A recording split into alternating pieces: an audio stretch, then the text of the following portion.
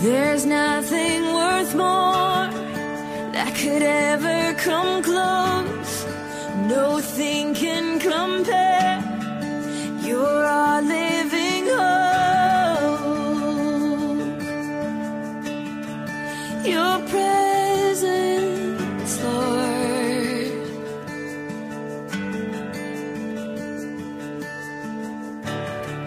I've tasted and seen of the sweetest of loves, where my heart becomes free and my shame is undone.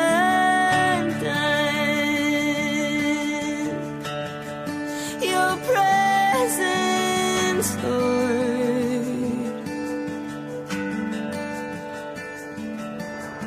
Holy Spirit, you are welcome here. Come flood this place and fill the atmosphere. Your glory, God, is what our hearts long for. To be overcome by your presence, Lord.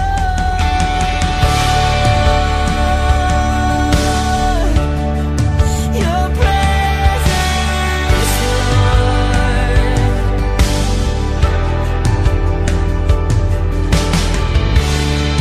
There's nothing worth more that could ever come close. Nothing can compare. You're our living hope. Your presence, Lord.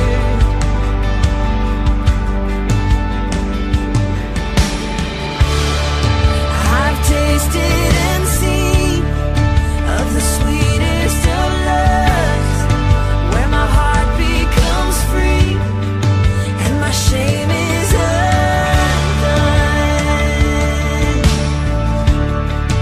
Your presence, Lord. Holy Spirit, you are welcome here. Come flood this place and fill the atmosphere. Your glory, God, is what our hearts long for. To be overcome by your presence, Lord.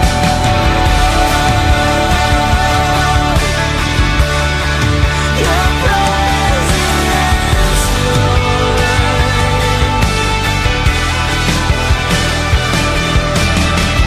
Let us become more aware of your presence.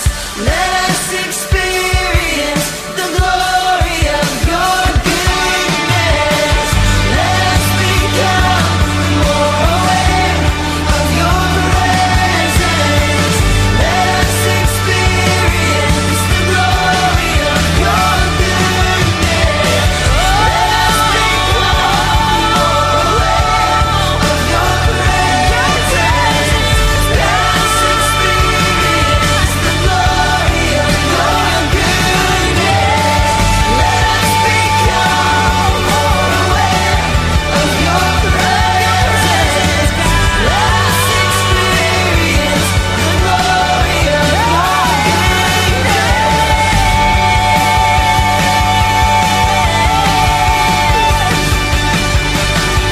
Holy Spirit, you are welcome here. Come flood this place and fill the atmosphere. Your glory, God, is what our hearts long for. To be overcome by your presence, Lord.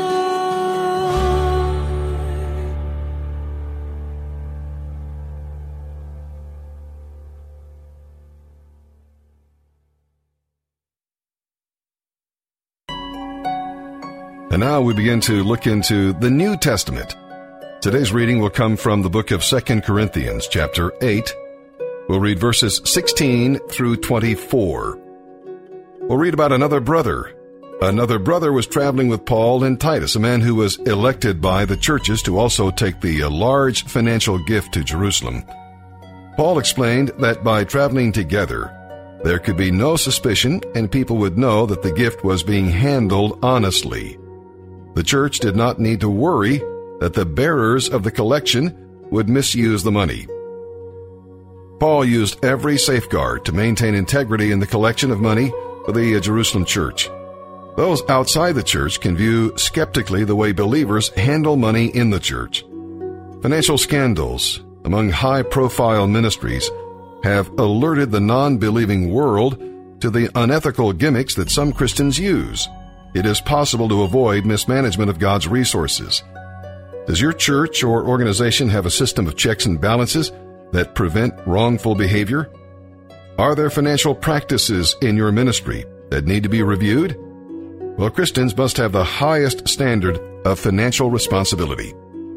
And with that, let's begin our reading today here in the New Testament.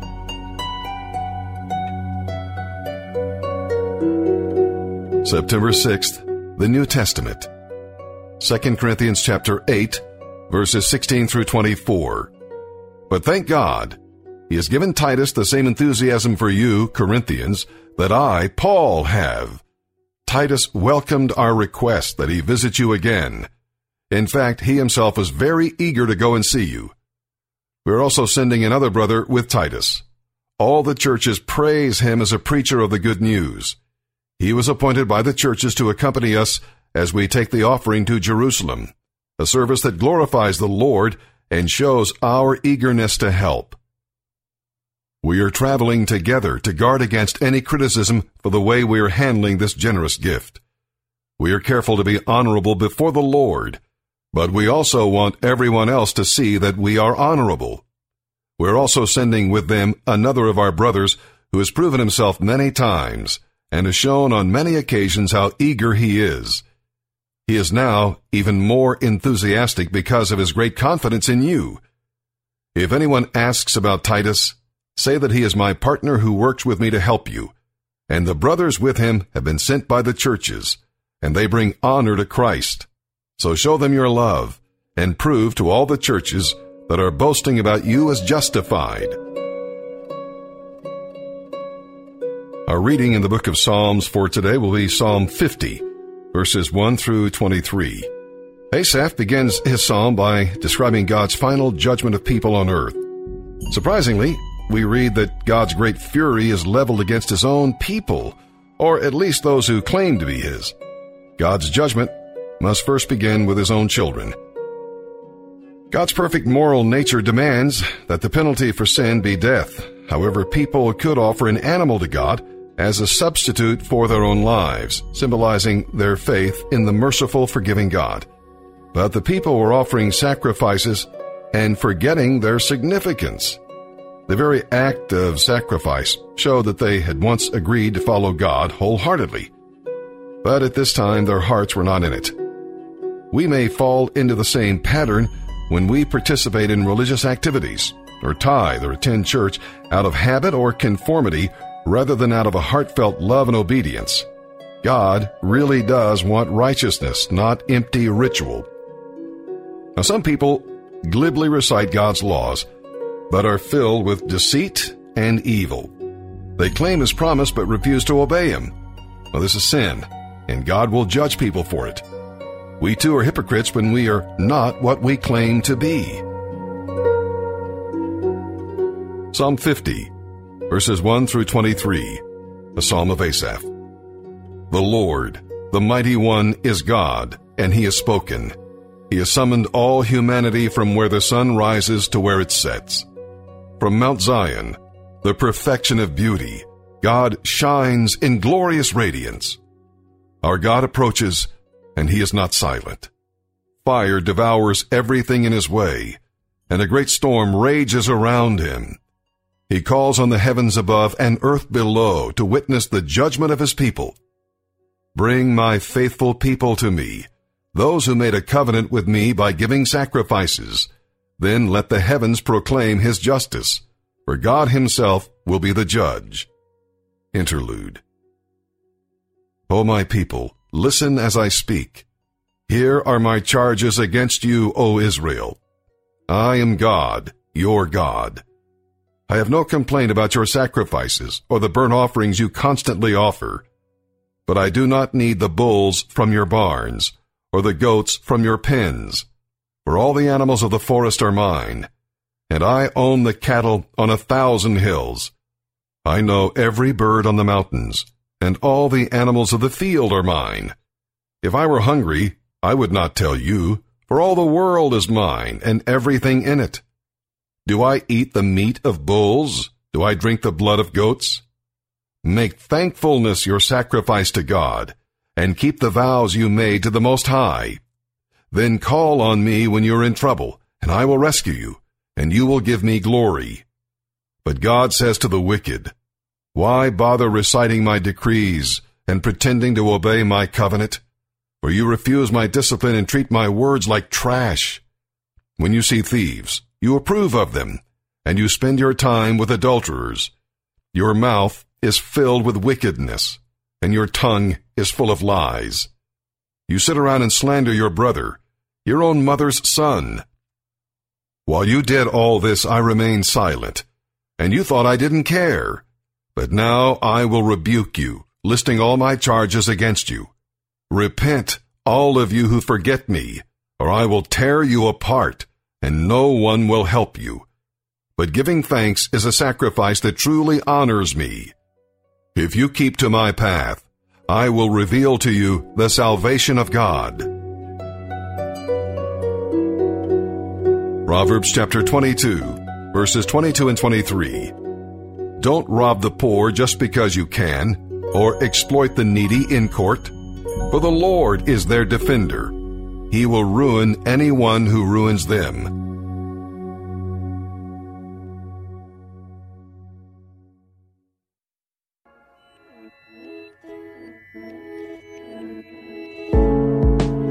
What fortune lies beyond the stars, those dazzling heights too fast to climb. I got so high to fall so far, but I found heaven as love swept low. My heart beating, my soul breathing. I found my life when I laid it down. Upward falling, spirit soaring. I touched the sky when my knees hit the ground.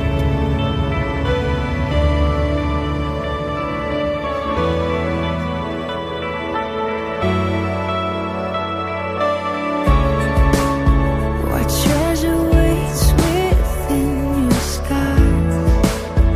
The gift of freedom gold can't buy.